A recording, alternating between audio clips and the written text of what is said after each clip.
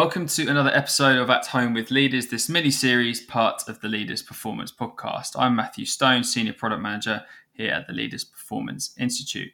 Thanks for rejoining us to the regular listeners, and of course, welcome and hello to those listeners for the first time. Our aim with these conversations is to shed some light on what the top people within high performance are doing now and have done through lockdown and what they're planning to do in the future when sport returns to our lives. Alongside me once again is founder and CEO of Gains Group and my colleague in California, it's Mr. Steve Gira. How are you this morning, Steve? I'm well, Matt. Good to be on here with you again, and glad to have our guest here. It's definitely crazy days, and feels like we need sport now more than ever. It's also exciting to see that we're getting closer to restarting a number of them. Absolutely. Well, our guest today is one of the top thinkers in high performance based here in Europe, and he's currently the performance director of the Lawn Tennis Association. And in the summer, he'll become yet another star signing up at Manchester City. It's Simon Timpson. Simon, how are you today, sir? I'm good, thanks, Matt. Hi, Steve. Looking forward to a good chat. And the good news is, we're kind of 10 days away from live Premier League football again here, and only 2 weeks away from the first pro tennis tournament behind closed doors. So, sport is nearly back on our screens and in front of us. So I think we're all looking forward to that. Absolutely. We are edging closer, fingers crossed. How are you? How's your work set up like, Simon? I know you've been back a little bit and forth in Roehampton at HQ, but are you currently at home? How have you been approaching this working from home environment? Yeah, most of us are working from home. It's about 3 weeks now since we managed to reopen the National Tennis Centre for the elite players to trickle back into training. And we started off with only half the courts open so we could socially distance really easily and get the players and their coaches used to operating in a different way, because like most sports, fist pumps between points or drills is commonplace. Hugs on the court.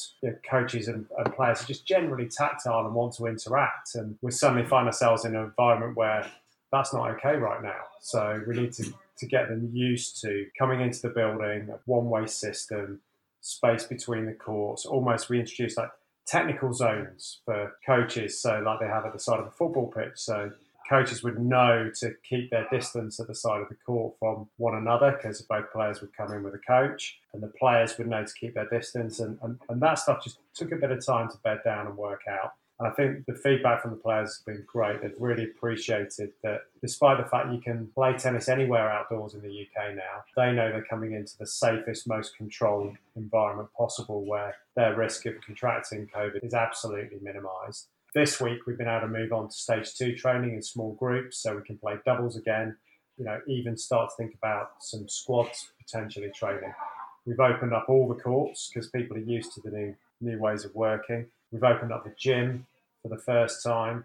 We've opened up the medical suite too, so we can start to think about actually providing some hands-on treatment, which players haven't had for probably 10, 12 weeks now. And I don't think we can underestimate just how much it will mean to players to have hands-on treatment again, and the reassurance of that for an elite athlete. If they've got a twinge, if they've got a niggle, or even if they've picked up an injury, just being able to have someone's hands on them again, knowing that they're going to get better as quickly as they can, I think will make a big difference to everybody. Simon, that's a really great breakdown on how you guys are addressing the return to play scenario here. How did you guys end up essentially coming to a lot of those different protocols?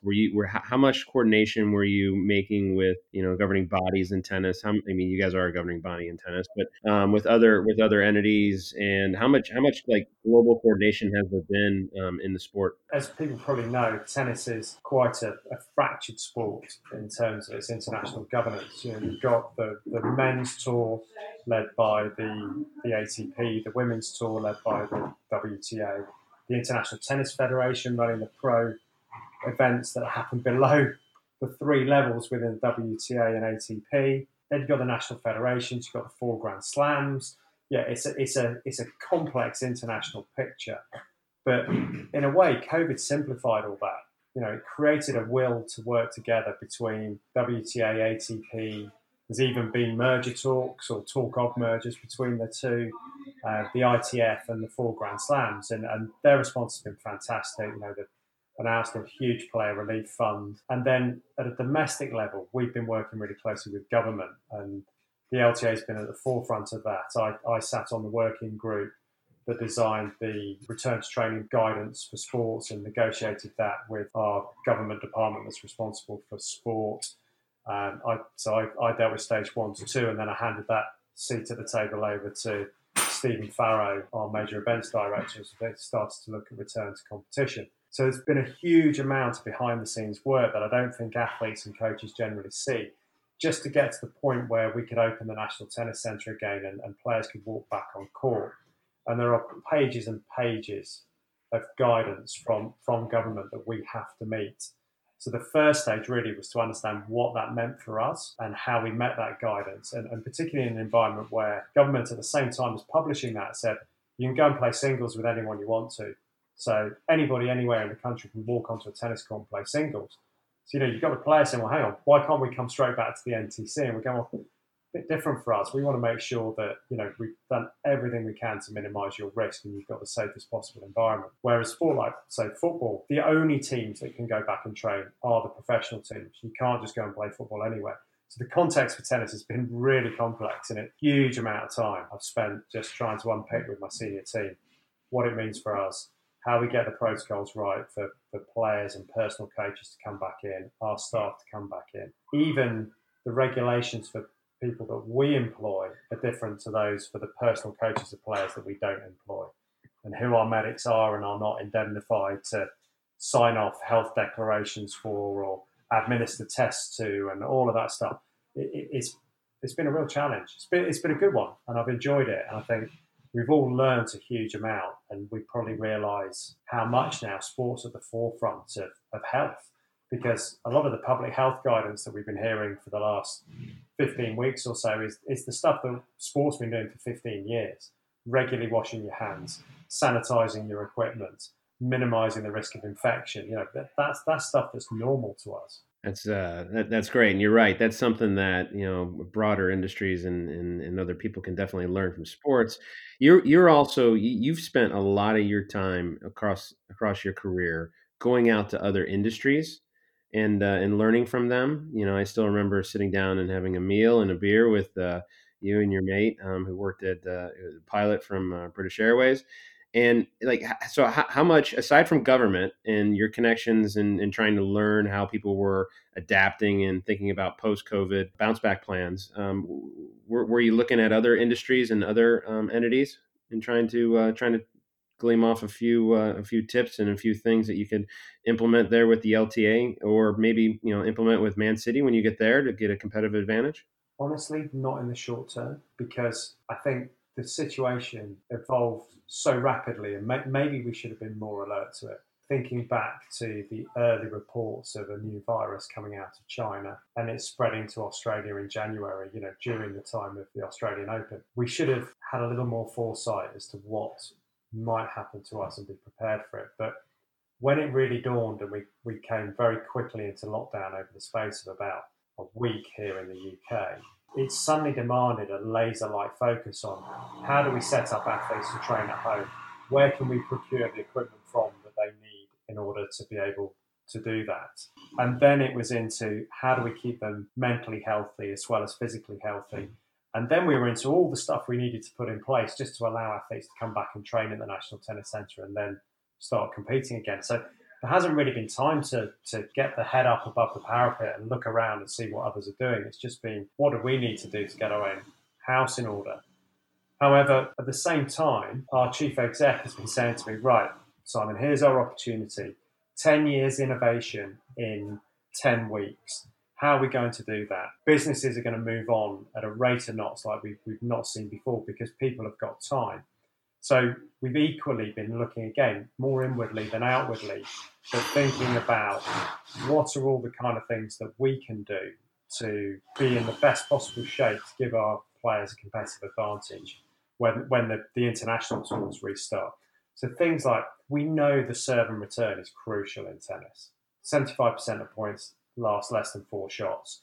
And I think of, everyone tends to think of clay, you have long rallies on clay, the dirt ballers. And when Joe Conter had a run to the semi-final of the French Open last year, her opponent got a second shot less than 20% of the time on Joe's serve. So serve and return is crucial. So we start to say, right, what can we do to accelerate the development of serving women? Because if we can have women that serve consistently fast and accurately, they're going to win a lot of free points or a lot of relatively cheap points and set themselves up for success. And not what does that look like necessarily at the elite end of the game, but how can we make sure that our kids get the basic mechanics of a great serve early on? And then how do you nurture and develop that over the years? So staff who would normally have been traveling the world with players, we've had focused on things like, what does the perfect mechanics look like for a female serve? And how do you teach that to an 11-year-old and then nurture it through the early teenage years so that they've got the fundamentals really well grooved when they get, to mid to late teens to become great servers. So we've started. That's how we've been thinking about innovating during this time and looking at what can we do to really move the game on and push some of the technical and tactical boundaries once we could get back to training. That's great. And I know Steve wants to jump into the innovation side just in a couple of minutes with a certain question around that. But before then, I just wanted to ask on how you've reflected personally in the last few weeks while this lockdown's going on. You spoke a lot about from an organisational and LTA perspective, but I know you're a big learner. So have you reflected and have you focused on anything in particular from a personal development perspective? It's unbelievable, I think, how little time we've actually had for reflection, because the pace of which things have moved and the new regulations and conditions we've had to get our heads around. As a performance director these days, you're not just leading a small program of athletes. I'm a director of a business. So actually, when this first hit and we went into lockdown, my first responsibility really was as a director of the LTA rather than the leader of the performance program, which meant I was into supporting the wider executive with budget reforecasting to how could we create a £20 million pot to invest into ensuring the sustainability of the sport in the UK. So there was still tennis to do when we came back out the other side of this. So, we created a relief package for 500 venues, 100 pro players, 5,000 professional coaches in this country. And that dominated a month. And it just didn't feel like our feet touched the ground for the first month or so, because you've got all the mechanisms behind how you do that and how you give loans to venues and what that means for the business. So actually, there's not been much time for reflection. And I guess if I've got two headline lessons, one is we can do a lot more virtually than we think we can. And that actually we can be really efficient and effective. The number of people I've spoken to that have said, I'm not spending 2 hours a day, 12 hours a week in the car anymore. So I can actually get stuff done during that time, or I can recover and have clearer headspace and think. I think that's one of the reflections will be the balance of how much we really need to travel and how much we really need to be there in the future. And I used to joke that it's only a matter of time before your tennis coach is a hologram on the court. But I wonder if we're closer to that now than ever, given, this is a really global sport. It costs a fortune to have, a whole support team traveling around with you. And, maybe it's just the manual therapist, the physio or the masseur that will travel with you in the future. And you won't have this whole entourage because, you'll have a hologram of your coach on the court or your strength coach in the gym, and they'll actually be more accessible to you. And you won't get fed up of them living in your back pocket for 30 weeks a year. So it'll be an interesting one. It's really interesting. I think I want to go back to one of the things you said and ask a follow-up question on, this 10 years of innovation in 10 weeks concept that you talked about. So now you have your staff who's normally traveling, and one of the effects of COVID is they're not traveling. So now you have this concentrated workforce and this concentrated brain power who can really focus on problem or focus on things that you guys are interested in exploring. How did you decide what was worth focusing on? Because that was, I think, a struggle for a lot of people in the first 5 to 6 weeks of COVID, of the shutdown, was what work is the most important work to do? And people were I talked to GMs and team owners who were literally just taking the problems as they came to them. How did you guys now like really utilize this new opportunity of having this concentrated workforce, and how did you shift through? I mean, you're really big on decision making and how to like pick the right things to work on. How did you kind of approach that in this environment? We looked at two things: where are the risks, and then where are the opportunities. And actually, intuitively, I always prefer to seek the opportunities and go after those and not worry about the risks too much. But in this situation, we actually went the other way, and we said, right, what are the risks here? Supposedly, no one can play tennis in full lockdown. So we need to, what are the risks? The risks are people do less, they're more sedentary, they struggle to get access to the right food, or they just choose not to eat the right food. So deconditioning is your biggest threat during this period. So our first focus was really simple. How do we ensure that the players can train as functionally and as well and as consistently as possible, and that we maintain the right diet? Risk one, we went overdrive on strength and conditioning and nutritional support for the players. Second risk was, what if players become demotivated to train or to look after their health? So the mental health risk was next. So we then focused on ensuring that we had the right psychology and lifestyle support in place, and that we created communities, again, virtual communities and training communities. We drew up a really simple list of who our national coaches, who our strength coaches, who our physios, who our nutritionists and our psychologists would call on a rota basis. So that it wasn't, 10 people calling them in a day, but across a week, you'd have key touch points with not just the player, but their personal coach too. Because, personal coach's mood goes down, then there's the potential for them to drag their player down with them, or vice versa, and it becomes a vicious circle. So we regular check-in process, and then regular group training sessions. So we'd have everybody on their watt bikes training online, or online Pilates sessions. So as much as we could. So risk two was mental health. We got that one covered. And then we started to lift the head up and say, right, where are the opportunities here, and where can we push on? And that comes back to some of the stuff I started to look around, on the serve for the women. Then ultimately to start to say, right, we're coming back to training. How do we ensure everybody's healthy? How do we keep it? How do we graduate it? How do we ensure that we minimise the risk of injury and ultimately get things going again? But I don't think it's been a particularly difficult one. It's such a all-consuming issue and challenge for the world that it's been fairly simple to manage from that point of view, and the decisions have been quite easy. I think when you look at some sports, you can definitely make some assumptions that some of them they're going to change relative to trying to finish like last year's season. So formats are going to change. You're going to have some different things about a few sports. What is there anything that's going to change about tennis that we haven't talked about yet? I mean, obviously, probably less travel, things like that. But is there anything like specifically about the game that you guys have discussed as far as like trying to get tournaments up and running faster and changing formats around the game, or changing formats around the way that tournaments are played? Is there anything there at all? Is that you think there might be long-term effects, either positive or negative? Even for an individual sport like tennis, our athletes are going to become more autonomous, more independent. They've had to stand on their own 2 feet with less support around them in the last 2 or 3 months, and they've learned to do that. And I think that will have some lasting effect on how we operate.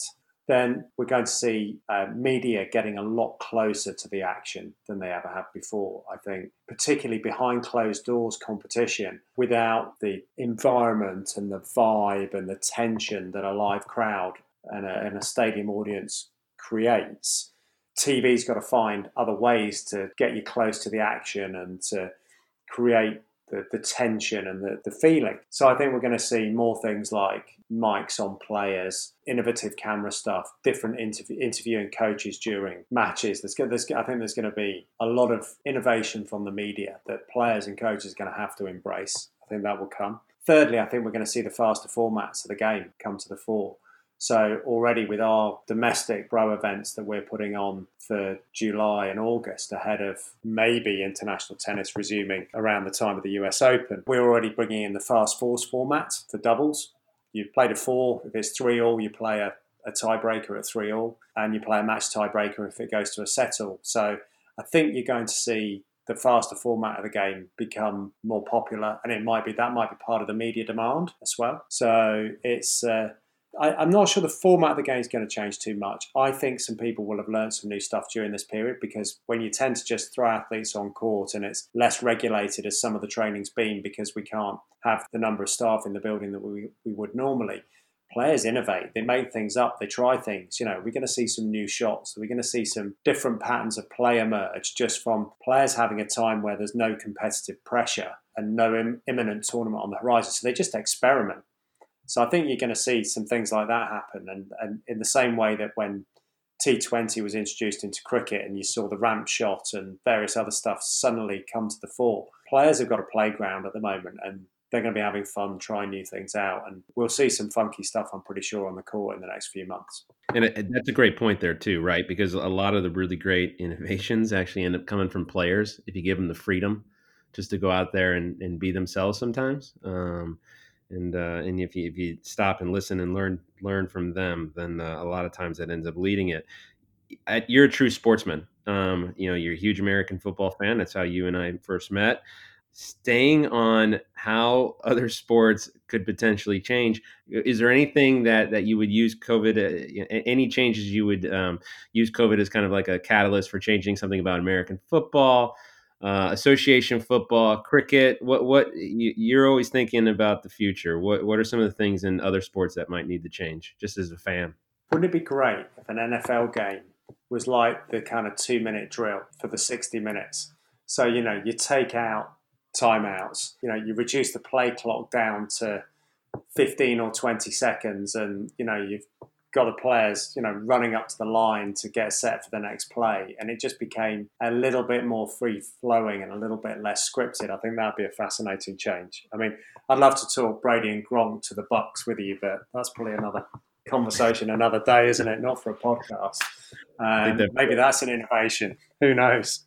It presents sport with a lot of challenges. I think we're going to go back in many sports 10, 20 years in terms of the degree of support that people can afford to give to athletes moving forward, because there's going to be less revenue coming into sport probably for the next 1 to 3 to 5 years as global business tries to recover.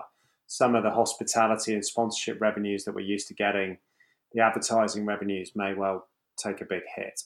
So that will knock on to teams, the number of coaches they can afford to employ, the number of scientists and medics they can afford to employ. Will we see a shrinking in specialist coaches around athletes? Will we see fewer scientists around players? And therefore we'll have to be more innovative about the way that we coach and train, because a smaller number of people have to cover the same number of bases, for want of a better word. So I think it's going to be interesting to see how things emerge moving forward and what we look like. We're going to have to be agile. We're going to have to be really flexible and innovative in the way we go about business, for sure. What do you think is going to happen, Steve? What's your take on the big impact on sport and innovations that we might see as a consequence of this? I think definitely like this is an accelerant, not like a complete disruptor. It's some of the accelerations in macro trends that we were all looking at. We're probably going to end up accelerating a little bit more.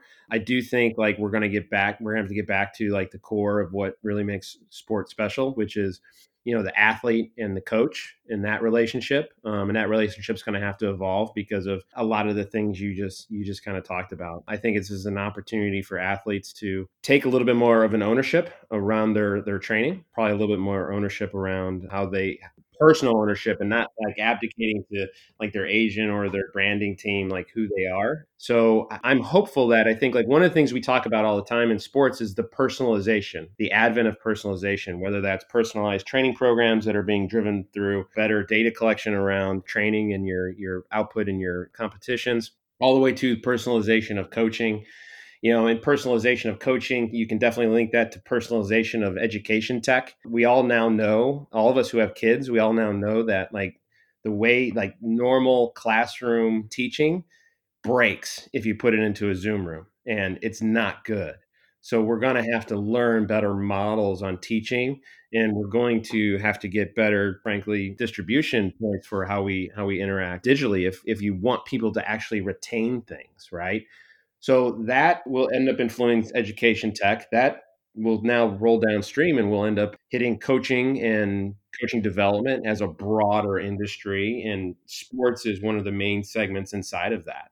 And so I think you'll start to see coaches are going to have to be so much better, and they've gotten so much better. Like I've been in rooms with coaches for teams and I've watched them kind of evolve their ability to describe things and to really communicate, because if you're in a room with an NFL player, it's really easy to like get up and be very physical in order to describe a technique that you want a player to actually commit to, whether they're like a defensive lineman coming off the line or a quarterback on a step. But if you have to actually communicate it, you have to refine the way that you think about the athletic action, and then you have to be better at describing it, right? So I think things like that will end up. I think we're gonna probably actually get better at our jobs in the long run. But I do think it's going to be an accelerant around the way we communicate, the way that we teach people.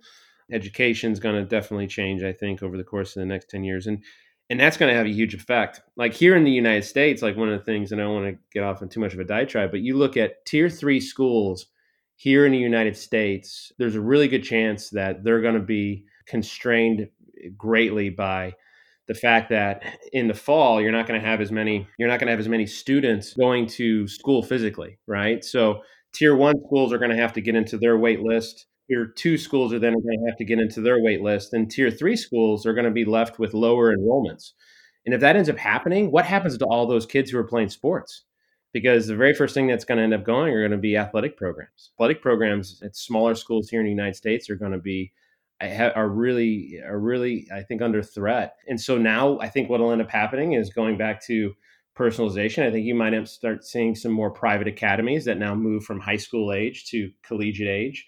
And those academies can end up now really leveraging and utilizing this whole idea of personalization of training as a way to potentially start to control the way that 18-year-olds to 22-year-olds are trained here in the United States, very similarly to the way that football academies in Europe approach it. So I don't know. I think I think it's going to be very interesting next 10 years, dictated strongly on what happens over the course of the next 2 years. So do you see and foresee places like IMG Academy in Bradenton becoming more and more normal and more influential in the kind of US athlete development market, for want of better words, and that almost high schools and colleges become less relevant in some ways, and that it becomes increasingly privatized?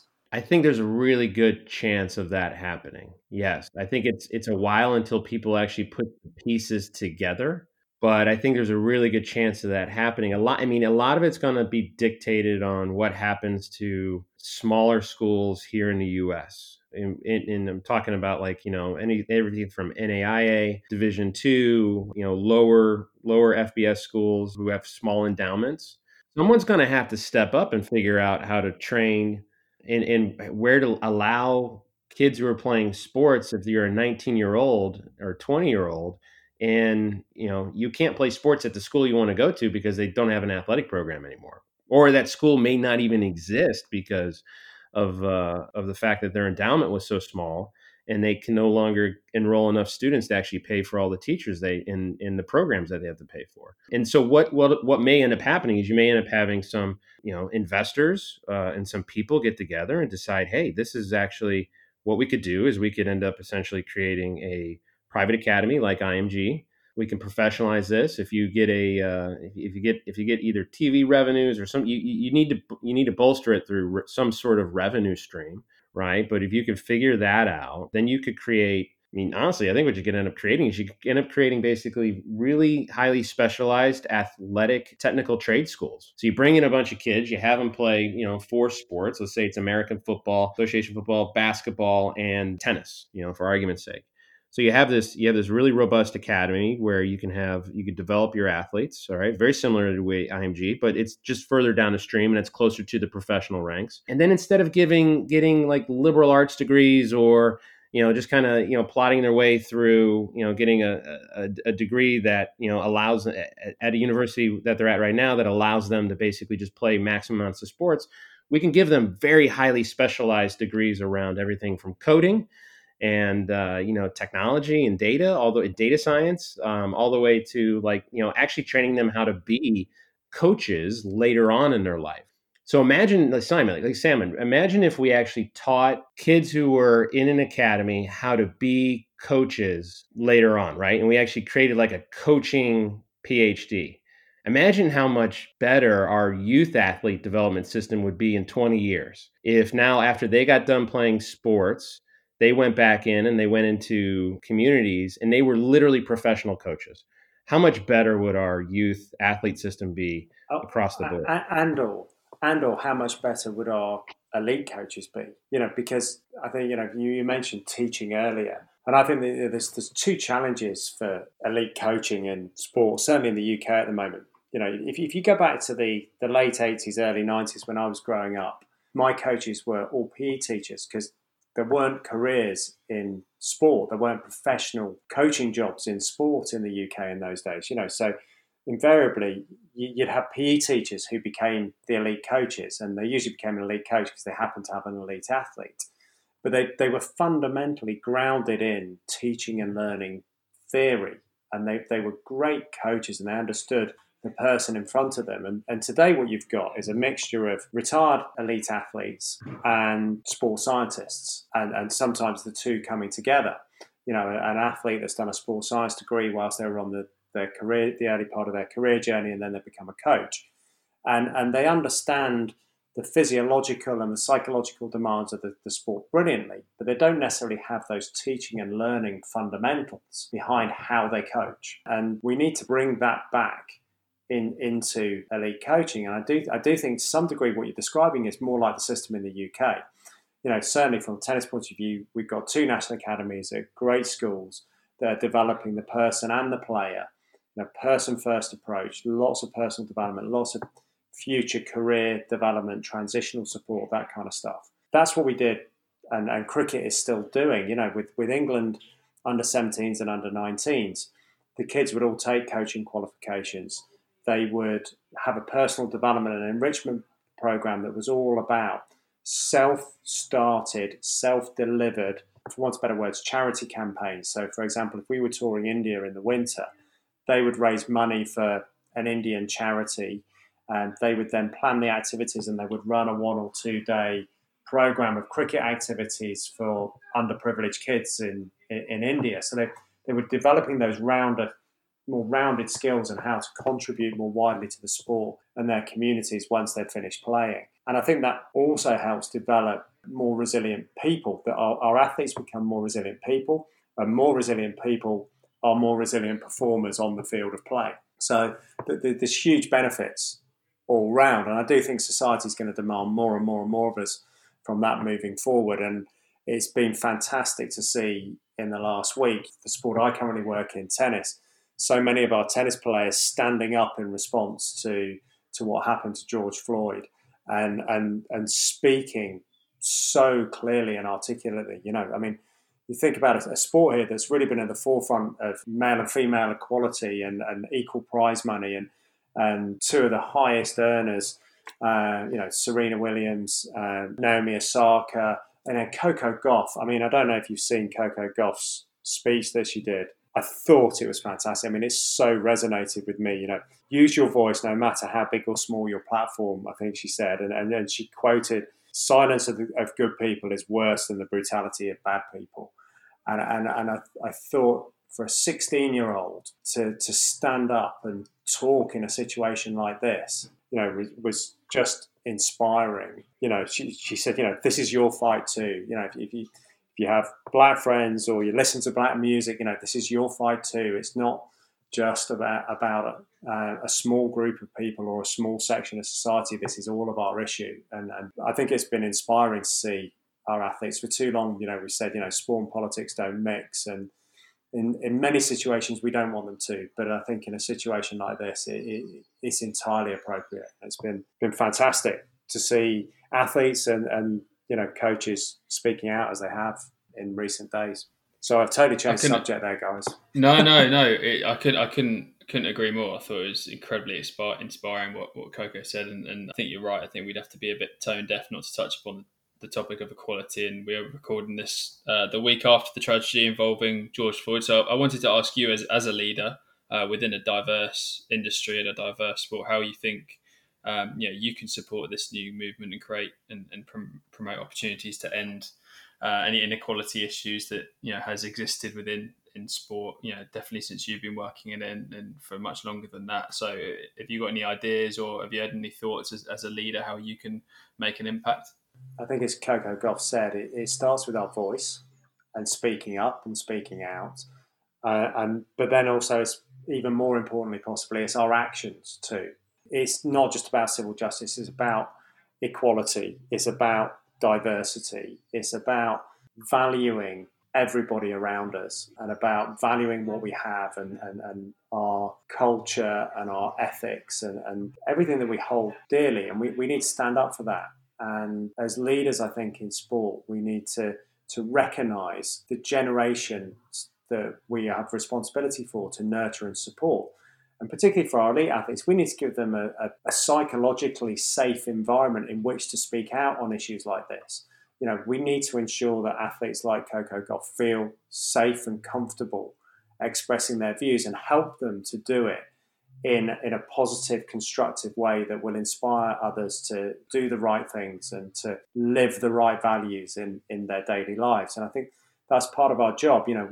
We probably sometimes, as the leaders and the coaches, have a smaller voice than our high-profile athletes. We need to have our voice heard too, but we need to support our athletes to be able to do that in a safe, constructive way without any fear of the being censored or not supported, because there will be people out there that want to fire back at our athletes on social media, and we've seen too many athletes be trolled, and we've seen too many athletes suffer with their mental health as a result. So we need to be there for them, and we need to support them, and we need to speak with them with one voice. Very well said. No, I completely agree. And one word that comes to mind with all this is alignment. Alignment of thoughts, alignment of organisations, but people within those organisations think and say, and not necessarily on that topic specifically, but I know that you think about alignment a lot within an organisation and how that alignment is dependent on success. So how much have you thought about that at your time with the LTA? And can you elaborate on why you think it's so important that you need an aligned organisation, no matter what the topic, to make as that's a platform for success, if you will? It's quite an abrupt change of direction from equality and diversity, and ultimately, we've talked a lot already on this podcast about sport potentially facing lower revenues, lower incomes, less resource available to support and develop our athletes and our teams. You need two things. You need financial resource to be able to bring together an elite group of athletes and staff and deliver extraordinary results and to push the boundaries of performance in whatever your sport is. That has a pounds or dollars cost associated with it, and that's unavoidable. The second thing you need is you need unity and a platform from which to innovate and to drive and to strive to succeed. And alignment is crucial to both of those things, because at the end of the day, you're going to be responsible to a chief executive or a executive vice president or president and a board of directors that are going to sign off the pounds and dollars that you need to build your team and to put your team onto the field of play and allow it to perform with excellence. And secondly, you're going to need their support, and you're going to want their help rather than constant challenge or interference. And you're much more likely to get those if you've got alignment of goals and objectives. You've got a clear plan that everybody's agreed to and signed up to, and that everybody knows their role in feeding into that plan and the delivery of it and supporting it. And that's why I really believe in alignment. And I often describe it as having an organisational backbone that runs from, if you like, the chairman of the board through the chief executive to the performance director, the head coach, the position coaches or the specialist coaches, and the scientists and the medics and the athletes. And that's your backbone. And each of those levels are a vertebra.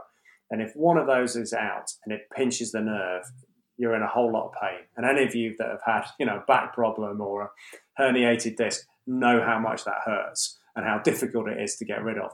So you've got to keep working hard to align that backbone of your organisation so that nothing pinches on the nerve. And everybody's time and effort and focus can go into what it takes to win on a daily, weekly, monthly, annual basis if you're going to sustain success and deliver over the long term. At the end of the day, you'll do it more efficiently and you'll do it for less money, and everybody will have a good time doing it, hopefully. And therefore the organisation will be that much more fulfilled and a better place to be.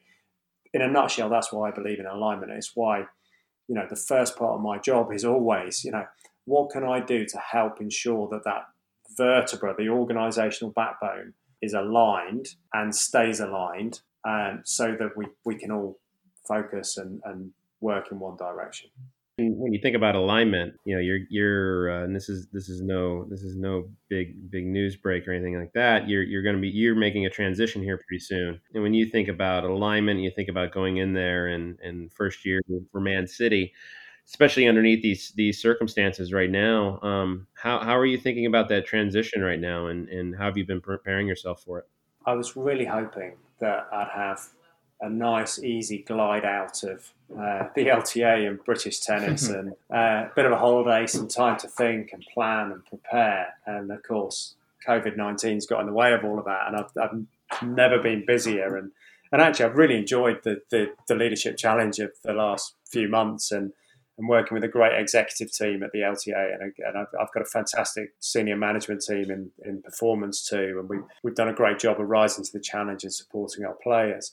So I haven't had as much time as I'd hoped to think about Manchester City and to prepare. And certainly, at this point in a transition, previously in my career, I'd have been in sponge mode and just soaking up everything I can about the culture of the organisation I'm going to join, how it operates on a day-to-day basis, what its aspirations and its hopes are, what people think it does really well, where are some of the challenges maybe, just to start to get a feel for the context I'm going to land in. Because I do think understanding your context is crucial. You can't assume what I did somewhere else and how we were successful somewhere else is going to make me successful here. And I firmly believe that past success is no guarantee of future success. It simply creates expectations. And often those are wildly inaccurate and unreasonable too. You have to manage the expectations. So really, I'd have loved to have been drinking a lot of coffee with people, getting to know them, spend a few days around City Football Academy and getting to know the staff and the players. But of course, COVID-19 means I can't do that. So I've just spent as much time as I can on Teams calls, Zoom calls, getting to know people, just trying to get to know the person behind the role and the job and what makes them tick, their hopes, their aspirations, their fears, just getting to know a little bit about them. And I don't think I can hope to do much more than that in the current situation. One thing it has done is make me even more excited about joining Man City because they've just got a fantastic group of people with huge intellect and they've already been hugely successful, and I think there's a great platform there to sustain that for years to come, and I can't wait to be part of it. We're going to wrap up here in a second, but before we do, I want to you are a really well-read human being. I'm sure you've had less reflection time, as you said, over COVID. I know you are definitely a consumer of brain food, though. So is there anything that you've either watched, read, or listened to recently where we have some of, a lot of the people who are listening to this right now, they're trying to develop themselves. And so is there anything that you can pass on to our listeners that they should feed their brains here over the next couple of weeks as we ramp up to sports restarting? I mean, obviously I've watched The Last Dance like I think every other human being on the planet with an interest in sport. One of the problems of having young kids is they seriously eat into your reading time, and you finish work, you look after the kids, you get them into bed, and I think you just flake out. I faceplant on my bed, and that used to be my reading time. But what this period has done is it's allowed me to start reading the Bill Belichick biography by Ian O'Connor again. And I've kind of picked it up. And there's a really interesting chapter about his departure from the New York Giants when he was OC, and how the then GM of the Giants just didn't think Bill had the charisma to be a head coach, and the reasons why. And it just made me really reflect on what we think good looks like. What do we really know about people? What makes them tick, how they operate, and what delivers success? And often, there are people that meet our vision of what a great leader looks like or a great coach looks like, or they don't.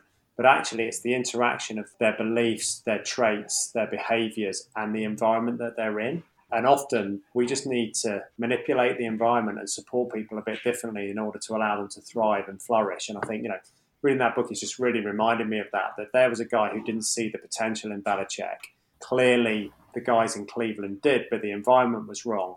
And then, of course, things all come together in New England in a completely different way. And look at where they are now. 9 Super Bowls, 6 titles. Can't wait to see what happens this year. Steve, I'm trying to get you back onto the NFL and chatting to me about American football again. But, great book. Great book. Highly recommend it. Yeah, we could follow up with that one. We could do a whole NFL series. I think this year in the NFL is going to be fascinating, really, really fascinating, because teams that have a real intellectual competitive advantage, both on the players and then also on the talent, and then also on the coaching side, I think they're going to have a window. They're going to have a window to make a little bit of headway, and maybe those are the teams that are already really good, and I think that actually might end up being the case. Yeah, teams are going to have to really do a heck of a job for injury mitigation and for all sorts of things. It's going to be a wild and crazy year, I think. It brings me back to your earlier point about people getting really good at teaching and explaining their concepts and being able to do it remotely, over video. Because those rookies coming in this year, the guys that have been drafted, are going to have so much less physical hands-on training time. The teams that can simplify their schemes, that can explain them really clearly, keep it simple for the players, help the players learn to make good decisions for themselves based on what they see emerging in front of them on the field, are going to be the ones, I think, that succeed. And it's going to be less about raw talent and game planning and scheming, and because you just don't have the same time with the players to install those concepts that might normally happen. So that would be fascinating. Brady to Gronk on autopilot. Bucks in the Super Bowl. Is it happening? No. Bucks will not. That's just. But who knows? They can make the Super Bowl. I would say they can make the Super Bowl, but I wouldn't put it as likely. But Simon, let's have a beer and let's talk some NFL and let's talk some broader sport here shortly. I really appreciate it. Thank you so much. Thanks, Steve. I know you're very busy, so thanks for giving up the time. And I'm sure I'll speak to you beforehand, but good luck on the move to Man City as well. So thanks for your time, Simon. Thanks, Matt. Look forward to it. And Steve, great to chat. Speak to you soon, hopefully, in person with a beer. That'd be great. Nice one. Cheers. That's it for another At Home with Leaders episode, but you can find this podcast as well as all the others that we create on the Leaders Content Hub, as well as on Spotify, Apple Podcasts, or your preferred platform. Simon and his staff at the LTA are part of the membership network, and so are his future employers, City Football Group. So if you want to watch all the content, have access to the network and the learning and our events like them, then head over to leadersinsport.com/performance to learn about the home of Total High Performance. As always, thank you to John Porch and the team for putting these podcasts together behind the scenes. You're always doing a terrific job, so thank you. Until next time, stay safe and keep thinking. Speak soon.